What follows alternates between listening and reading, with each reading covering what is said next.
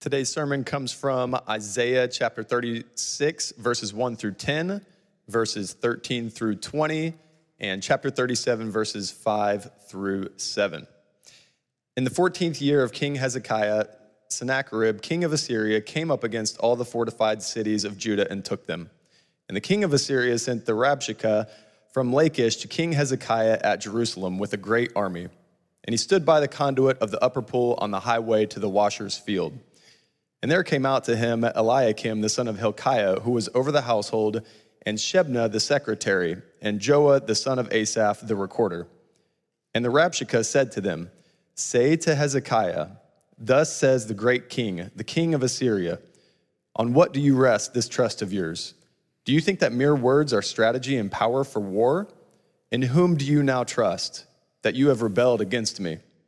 Behold, you are trusting in Egypt, that broken reed of a staff, which will pierce the hand of any man who leans on it. Such is Pharaoh, king of Egypt, to all who trust in him. But if you say to me, we trust in the Lord our God, is it not he whose high places and altars Hezekiah has removed, saying to Judah and to Jerusalem, you shall worship before this altar? Come now, make a wager with my master, the king of Assyria. I will give you 2,000 horses if you are able on your part to set riders on them. How then can you repulse a single captain among the least of my master's servants when you trust in Egypt for chariots and for horsemen? Moreover, is it without the Lord that I have come up against this land to destroy it? The Lord said to me, go up against this land and destroy it. Then the Rabshakeh stood and called out in a loud voice in the language of Judah, hear the words of the great king, the king of Assyria. Thus says the king, do not let Hezekiah deceive you, for he will not be able to deliver you. Do not let Hezekiah make you trust in the Lord by saying, the Lord will surely deliver us. This city will not be given into the hand of the king of Assyria. Do not listen to Hezekiah, for thus says the king of Assyria, make your peace with me and come out to me. Then each one of you will eat of his own vine and each one of his own fig tree, and each one of you will drink the water of his own cistern, until I come and take you away to a land like your own land, a land of grain and wine, a land of bread and vineyards. Beware lest Hezekiah mislead you by saying, the Lord will deliver us. Has any of the gods of the nations delivered his land out of the hand of the king of Assyria? Where are the gods of Hamath and Arpad? Where are the gods of Sepharvaim? Have they delivered Samaria out of my hand? Who among all the gods of these lands have delivered their lands out of my hand, that the Lord should deliver Jerusalem out of my hand? When the servants of King Hezekiah came to Isaiah, Isaiah said to them, say to your master, thus says the Lord, do not be afraid because of the words that you have heard, with which the young men of the king of Assyria have reviled me. Behold, I will put a spirit in him, so that he shall hear a rumor and return to his own land, and I will make him fall by the sword in his own land.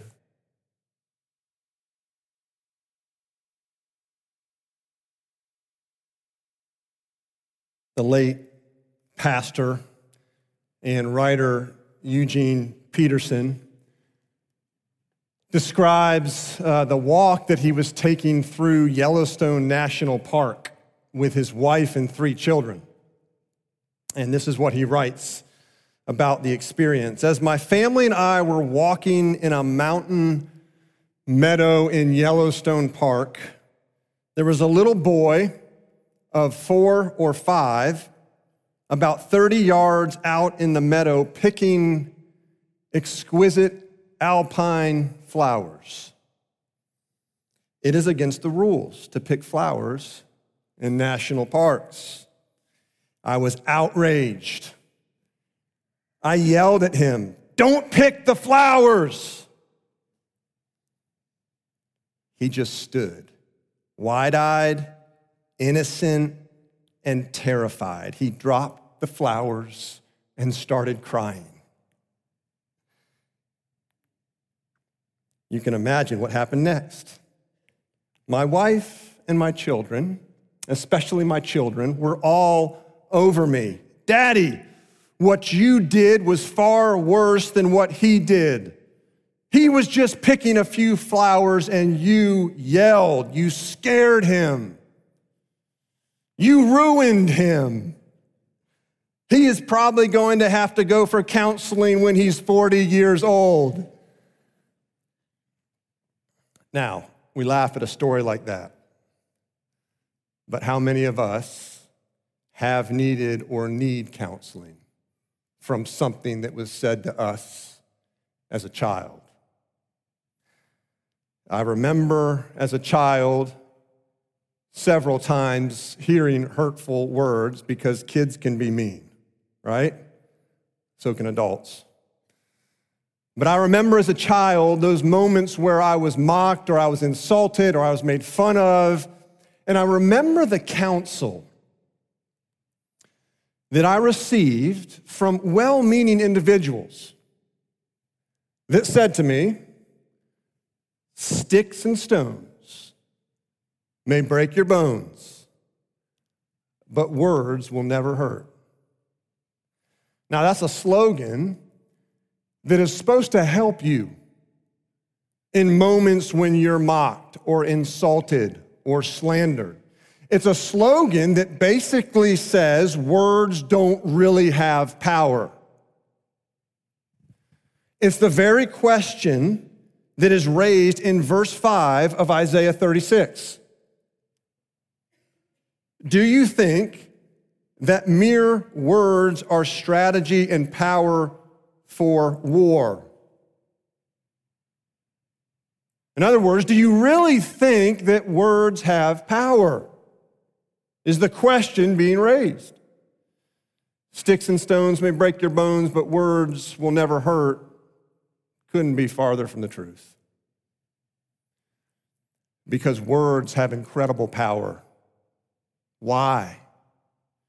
Because we are made in the image of God, a God whose word is very powerful, a God who spoke this world into existence in Genesis 1. He spoke, and the world came to be. We're made in his image, which is why words are so powerful. We're in this section of Isaiah where the promised Assyrian invasion is at hand. The king of Assyria has taken all the fortified cities of Judah. There's one city left, and it's Jerusalem. And he is now at Jerusalem ready to attack it. So he sends his Rabshakeh, which was just a high-ranking military officer. It was his spokesman. He sends his spokesman to King Hezekiah, who's the king of Judah, in Jerusalem. And what I want you to notice is where this meeting takes place. Verse 2. And he stood by the conduit of the upper pool on the highway to the washer's field. This is the same place that Isaiah stood years earlier with King Ahaz, Hezekiah's father, calling him to a place of trust in God. Ahaz refused.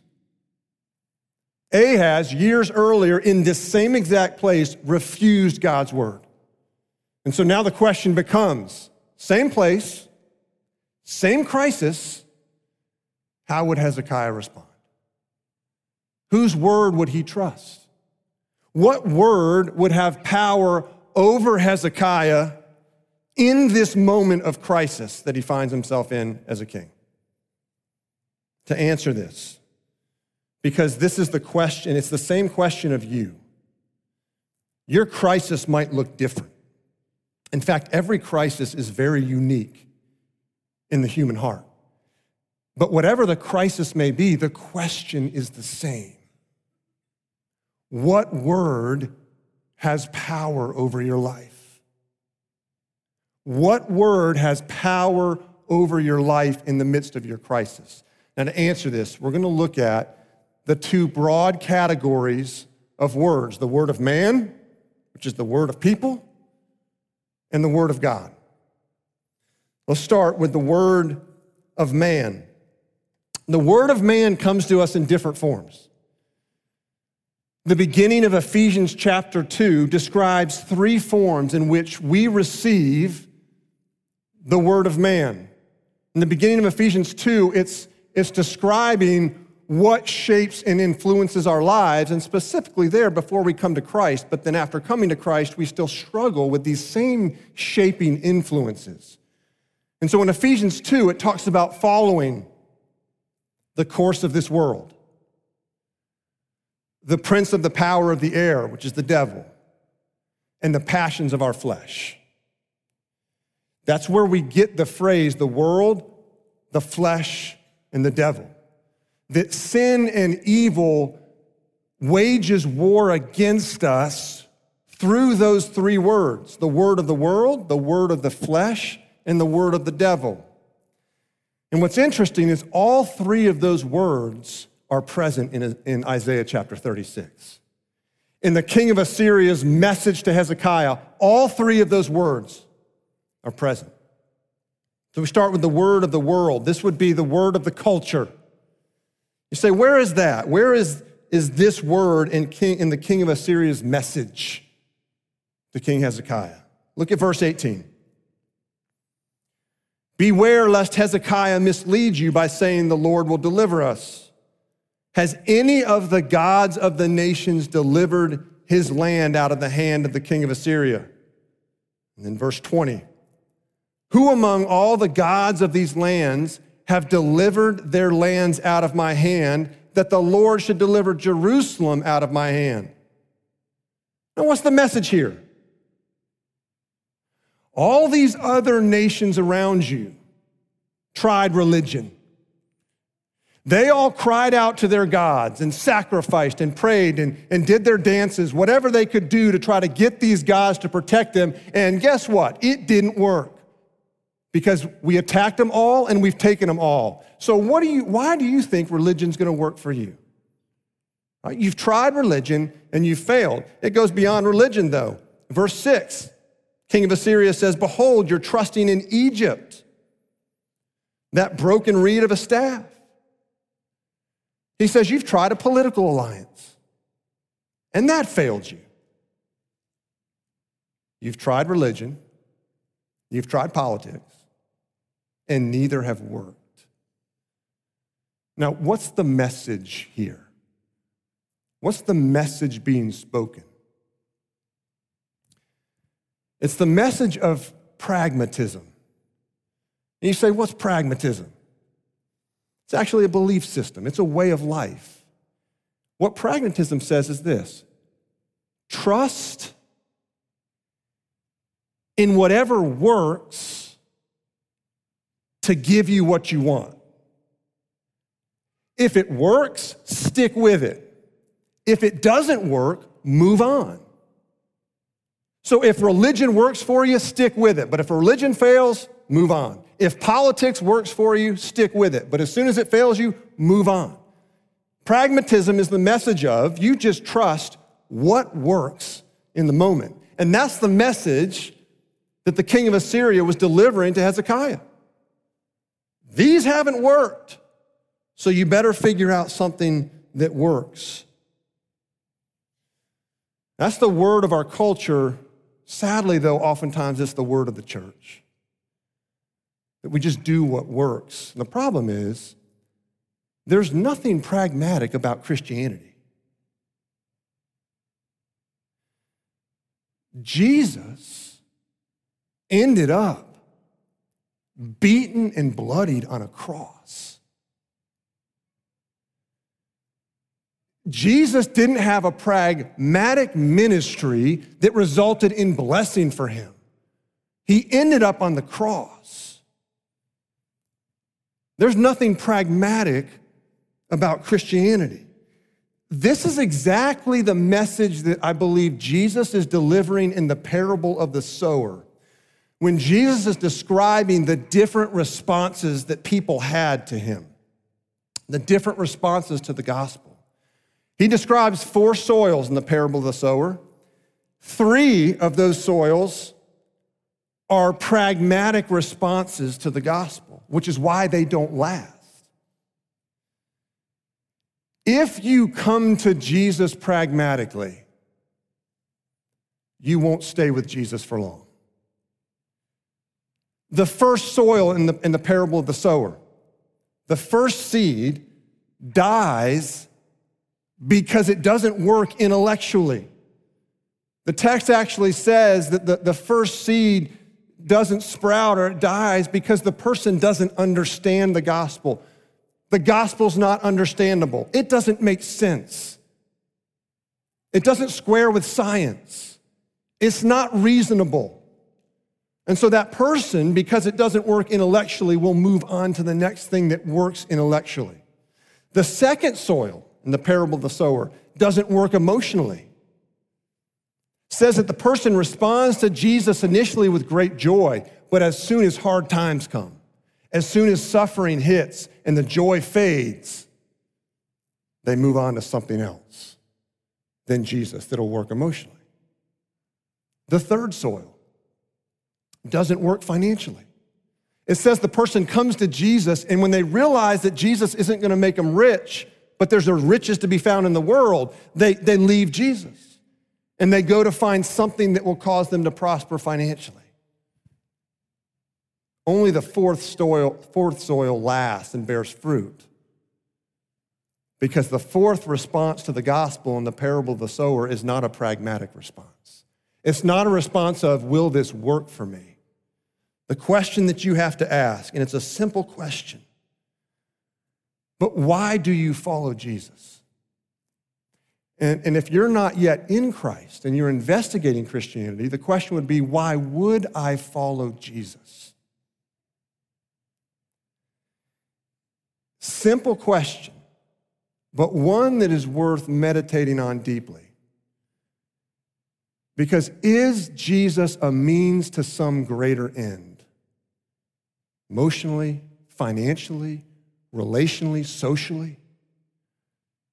Or is Jesus the end for you? Word of the world.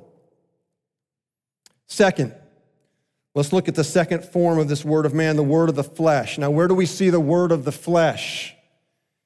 In the message of the king of Assyria to Hezekiah. Look at verses 16 to 17. Do not listen to Hezekiah, for thus says the king of Assyria, make your peace with me and come out to me. Then each one of you will eat of his own vine, and each one of his own fig tree, and each one you will drink the water of his own cistern, until I come and take you away to a land like your own land, a land of grain and wine, a land of bread and vineyards, peace, security, comfort. King of Assyria says, if you trust me, I'm going to take care of you. You trust me, I'm going to give you really good food. And I'm going to give you a great plot of land. The temptation we all face. Our flesh craves comfort. We love comfort. It's why we avoid pain at all costs. It's why when we're in the midst of pain, our natural instinct is to move away from it because we desire comfort. As the Archbishop of Canterbury, Thomas Cranmer, bravely advanced the gospel during the English Reformation. But then in 1553, Mary became queen, and she had Cranmer arrested and thrown in prison. And it was there in prison that he watched out his prison window and watched two of his good friends and fellow reformers, Hugh Latimer and Nicholas Ridley, burned to death at the stake because they had been arrested as well. And as he watched this moment with Hugh and Nicholas burning at the stake, it was unforgettable because before they were burned at the stake, this is what Hugh Latimer said to encourage Nicholas Ridley. He said, be of good comfort, Master Ridley, and play the man. We shall on this day light such a candle by God's grace in England as I trust shall never be put out. Now, Cranmer watched that. He heard that. Sadly, he didn't play the man. He caved in. Government agents brainwashed him into signing recantations. Basically, he signed documents rejecting Jesus Christ, rejecting his faith. But because of signing those documents, he was released from prison. And for several weeks, he could enjoy a comfortable life again. But they arrested him again. They brought him back in prison. And it was there that he signed more recantations. He signed more documents rejecting Jesus Christ and his faith in Christ in hopes that he would be released, that he could enjoy a comfortable life again.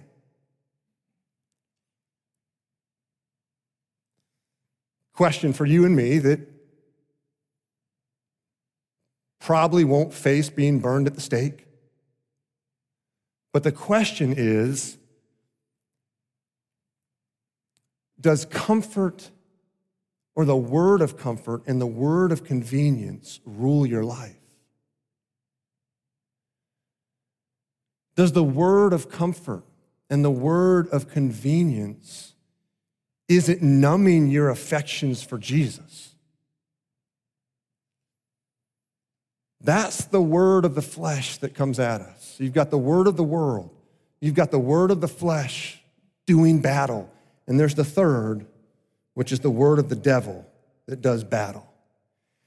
Now, where do we see this word of the devil message in the king of Assyria's message to King Hezekiah? Look at verse 10, what the king of Assyria says. Moreover, is it without the Lord that I have come up against this land to destroy it? The Lord said to me, now understand, this is the king of Assyria. This isn't Hezekiah. This is the king of Assyria. Doesn't worship God, doesn't believe in God. The Lord said to me, go up against this land and destroy it. The messenger of the king of Assyria knew enough about Israel's religion to basically parrot it, to speak words that sounded very familiar, but to distort the word of God in delivering that message. It's very similar to what we see in Genesis 3 in the garden, when the devil says to Eve, did God really say? Then we go to verse 17. Again, king of Assyria speaking here through his messenger. Until I come and take you away to a land like your own, a land of grain and wine, a land of bread and vineyards. God had promised his people peace and security and land. In fact, this message from the king of Assyria is almost identical to God's message to his children. He's making a very similar promise to God's children. And what we learn here is one of the devil's tactics. And that is to offer you a blessing that looks very much like the blessing of God. 2 Corinthians 11:14 says Satan disguises himself as an angel of light, which means that the devil doesn't just disguise his person, but he actually disguises his activities. So what the devil can do is to present sin as things that aren't really that bad, or sometimes as things that are actually good. Now you say, okay, I hear that, but what does that look like? What does it look like for the devil to present sin as things that really aren't that bad, or maybe even good? Let me give you a few examples. Men are tempted to give free rein to their bad tempers when this sin is portrayed as merely exercising firm leadership as the head of one's family. Or women are tempted to nag and manipulate their husbands when they are deceived into regarding such behaviors as only encouraging their spouses to do what's right. Or children are tempted to dishonor and disrespect their parents when they think they are only exercising their God-given rights as individuals. Believers are tempted to indulge in pornography when Satan persuades them that they are merely fulfilling normal sexual desires in a way that doesn't hurt anyone. Impatience is justified as a determination to get things accomplished. When we're argumentative in religious discussions, we're tempted to justify our lack of kindness because we are defending the truth. Or an employee is tempted to steal from his employer when he regards his theft of money, goods, or time as a just compensation for the employer's alleged injustices. How is the disguised word of the devil exerting power over you? We've looked at the word of the culture, which was pragmatism. Does it work? We've looked at the word of the flesh, which is just comfort, whatever it takes. We've looked at the word of the devil, which is that almost parroting God's words or presenting sin as something that's not so bad. Now we arrive at the word of God. Right? What word has power over your life? I think we all would resonate and say that the word of the world, the word of the flesh, the word of the devil at different times and different places seems to have tremendous influence over my life. All of us would confess to that. But there's another word, and it's the word of God. I asked at the beginning of this sermon, how would Hezekiah respond? He's in this place of crisis. How would he respond to it? What word would he trust? What word would have power over him? Would it be the word of the king of Assyria that we've just explored in all its various forms, or would it be the word of God? Well, Hezekiah, in the beginning of chapter 37, turns to Isaiah the prophet. And by turning to Isaiah the prophet, he was turning to the word of God. It would be the equivalent of you in your crisis today turning to the word of God. He turned to the prophet of God, to Isaiah. What did God tell him? What did he hear? Look at verses 6 to 7 of chapter 37. Thus says the Lord, do not be afraid because of the words you have heard, with which the young men of the king of Assyria have reviled me, mocked me. Behold, I will put a spirit in him so that he shall hear a rumor and return to his own land, and I will make him fall by the sword in his own land. Two important observations here. Number one, the king of Assyria and his young men have been mocking God and have been saying that God can't deliver Jerusalem. Second observation, and this is the really important one. The king of Assyria is defeated by the very thing that he said had no power. You'll go back to verse 5 in chapter 36, when the king of Assyria says, do you think that mere words are strategy and power for war? That was the king of Assyria saying, words don't have power. Why are you trusting in words? What's interesting is, how did God send the king of Assyria away from Jerusalem and back home? By a word, by a rumor. The mere rumor of a word sent the king of Assyria packing and heading away from Jerusalem. The very word of God that was mocked became the very word that defeated the enemy. Now, does that sound familiar? John 1:14 says, the Word became flesh and dwelt among us. The very Word of God put on flesh in Jesus. And do you remember when Jesus, the Word of God, hung on the cross? You remember what was said to him as he hung on the cross? He was taunted. He was mocked.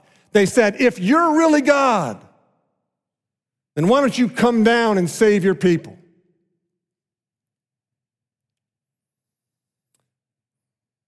The cross was the Roman symbol of weakness and defeat. That's why every criminal was hung on a cross.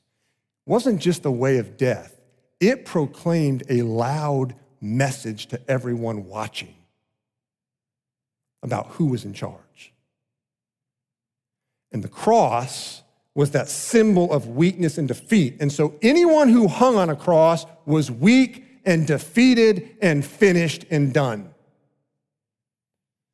And yet that very cross, that very Roman symbol of weakness and defeat, became the power by which Jesus, the Word of God, defeated the world, the flesh, and the devil. Are mere words strategy and power for war, for battle? The answer is yes. But not just a mere word. It's the words of the risen Christ that have power. It's the words of the risen Christ that have incredible power. In the days of the Russian Revolution, during the Stalin years, the Soviet state was attempting to stamp out Christianity and convert everyone to atheism. It was during this time in Russia that there was this very popular Russian comedian. And he had put together a stage act that became just incredibly popular through Russia as he would go around and do this act. But he would play the part of a drunken Orthodox priest. He would wear wine-stained robes. And during this comedy act, he would recite the Beatitudes, which were part of a beautiful liturgy in the Orthodox Church. And in fact, they were Beatitudes that this comedian actually had learned as a child in the church. But he absolutely put God's word, the Beatitudes spoken by Jesus, and made an absolute parody out of them. So instead of saying, blessed are those who hunger and thirst for righteousness, he'd say, blessed are those who hunger and thirst for vodka. And instead of blessed are the peacemakers, he would say, blessed are the cheesemakers, while he stumbled around on the stage playing this drunken Orthodox priest. The Russian officials loved it because he was working to convert people to atheism and make worship sound and seem absolutely ridiculous. But then something happened. One night, as he was getting up to do his comedy routine, instead of saying the distorted mockery Beatitudes, what he had learned as a child came out of him.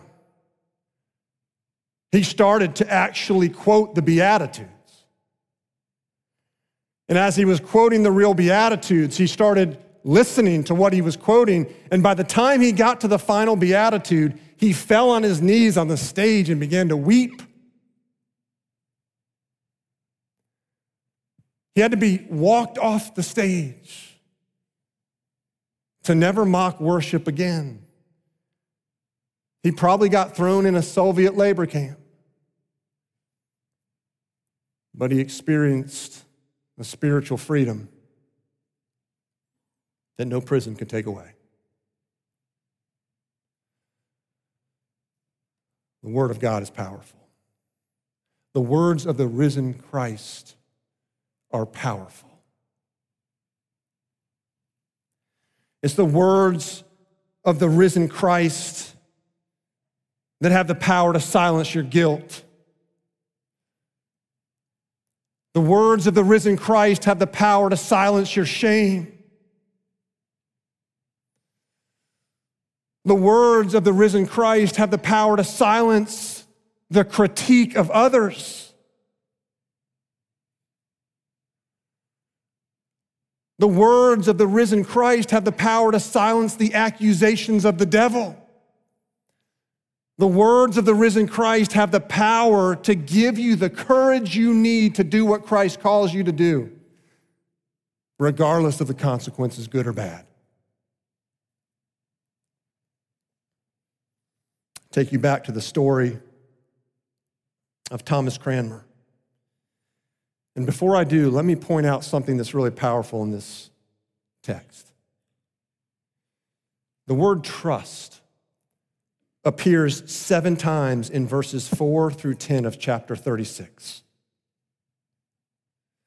And the word trust there is a word that means to throw oneself down and to lie on the floor. Trust is a very deep, deep dependence. 7 times in verses 4 to 10. The word deliver appears 7 times in verses 13 to 21 of chapter 36. The message is clear. Whose word will you trust to deliver you from your crisis? Whose word will you trust? Back to the story of Thomas Cranmer. He had washed out his prison window. His 2 friends get burned to death at the stake. He was back in prison a second time, signing documents of rejecting Christ and his faith in Christ, hoping he would be set free so he could live a comfortable life again. And then something happened in that prison. The words of the risen Christ became louder and more real than the words of the governmental authorities. And so on the day of his execution, he sat there and listened to a 2-hour sermon at the church denouncing Thomas Cranmer as a heretic. And everyone expected after that 2-hour sermon of him being denounced, expected him to stand up and own the error of his ways and continue his rejection of Jesus Christ. But he didn't. He stood firm. And he testified to Jesus Christ. Hours later, he was burned to death at the stake. Now, that's not a crisis that any of you will probably ever face. But you have your own crisis. And crisis is crisis. It's unique to you. But whatever your crisis is, the question is the same. Whose word are you going to trust to deliver you? What word has power over your life? Let's pray.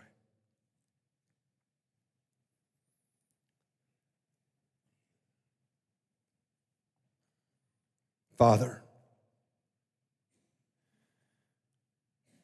we confess to you before you what you already know.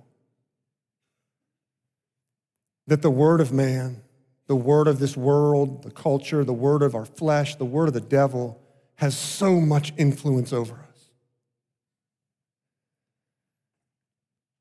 And so often, Father, we bow the knee. We bow the knee to the word of others, to the word of our flesh, to the word of the devil. And yet, Father, we believe that your word has power. We see your word becoming flesh, which is what we celebrate in this Advent season. That your word became flesh and dwelt among us. And Jesus, we see you on the cross. And as we read the account of the cross, we see the mockery and we see the reviling. And yet it was your very work on the cross that has delivered us from the power of the flesh and the world and the devil. Father, we ask that by the power of your Spirit, we would bow the knee to the word of your Son, Jesus. Jesus, that your words would become louder and more real than any word around us right now that's resonating. There are some in this room that are in the midst of this crisis, where the word of this world or the flesh or the death is loud. Jesus, would your word silence those other words? That we would hear your word, that we would meditate on it deeply, and that it would change us, it would transform us, that we would see victory in this battle we face against sin and evil. Father, as we sing now words to you, would we sing them loudly? Would we sing them from the depth of our hearts as we worship you? We pray this all in Jesus' name. Amen.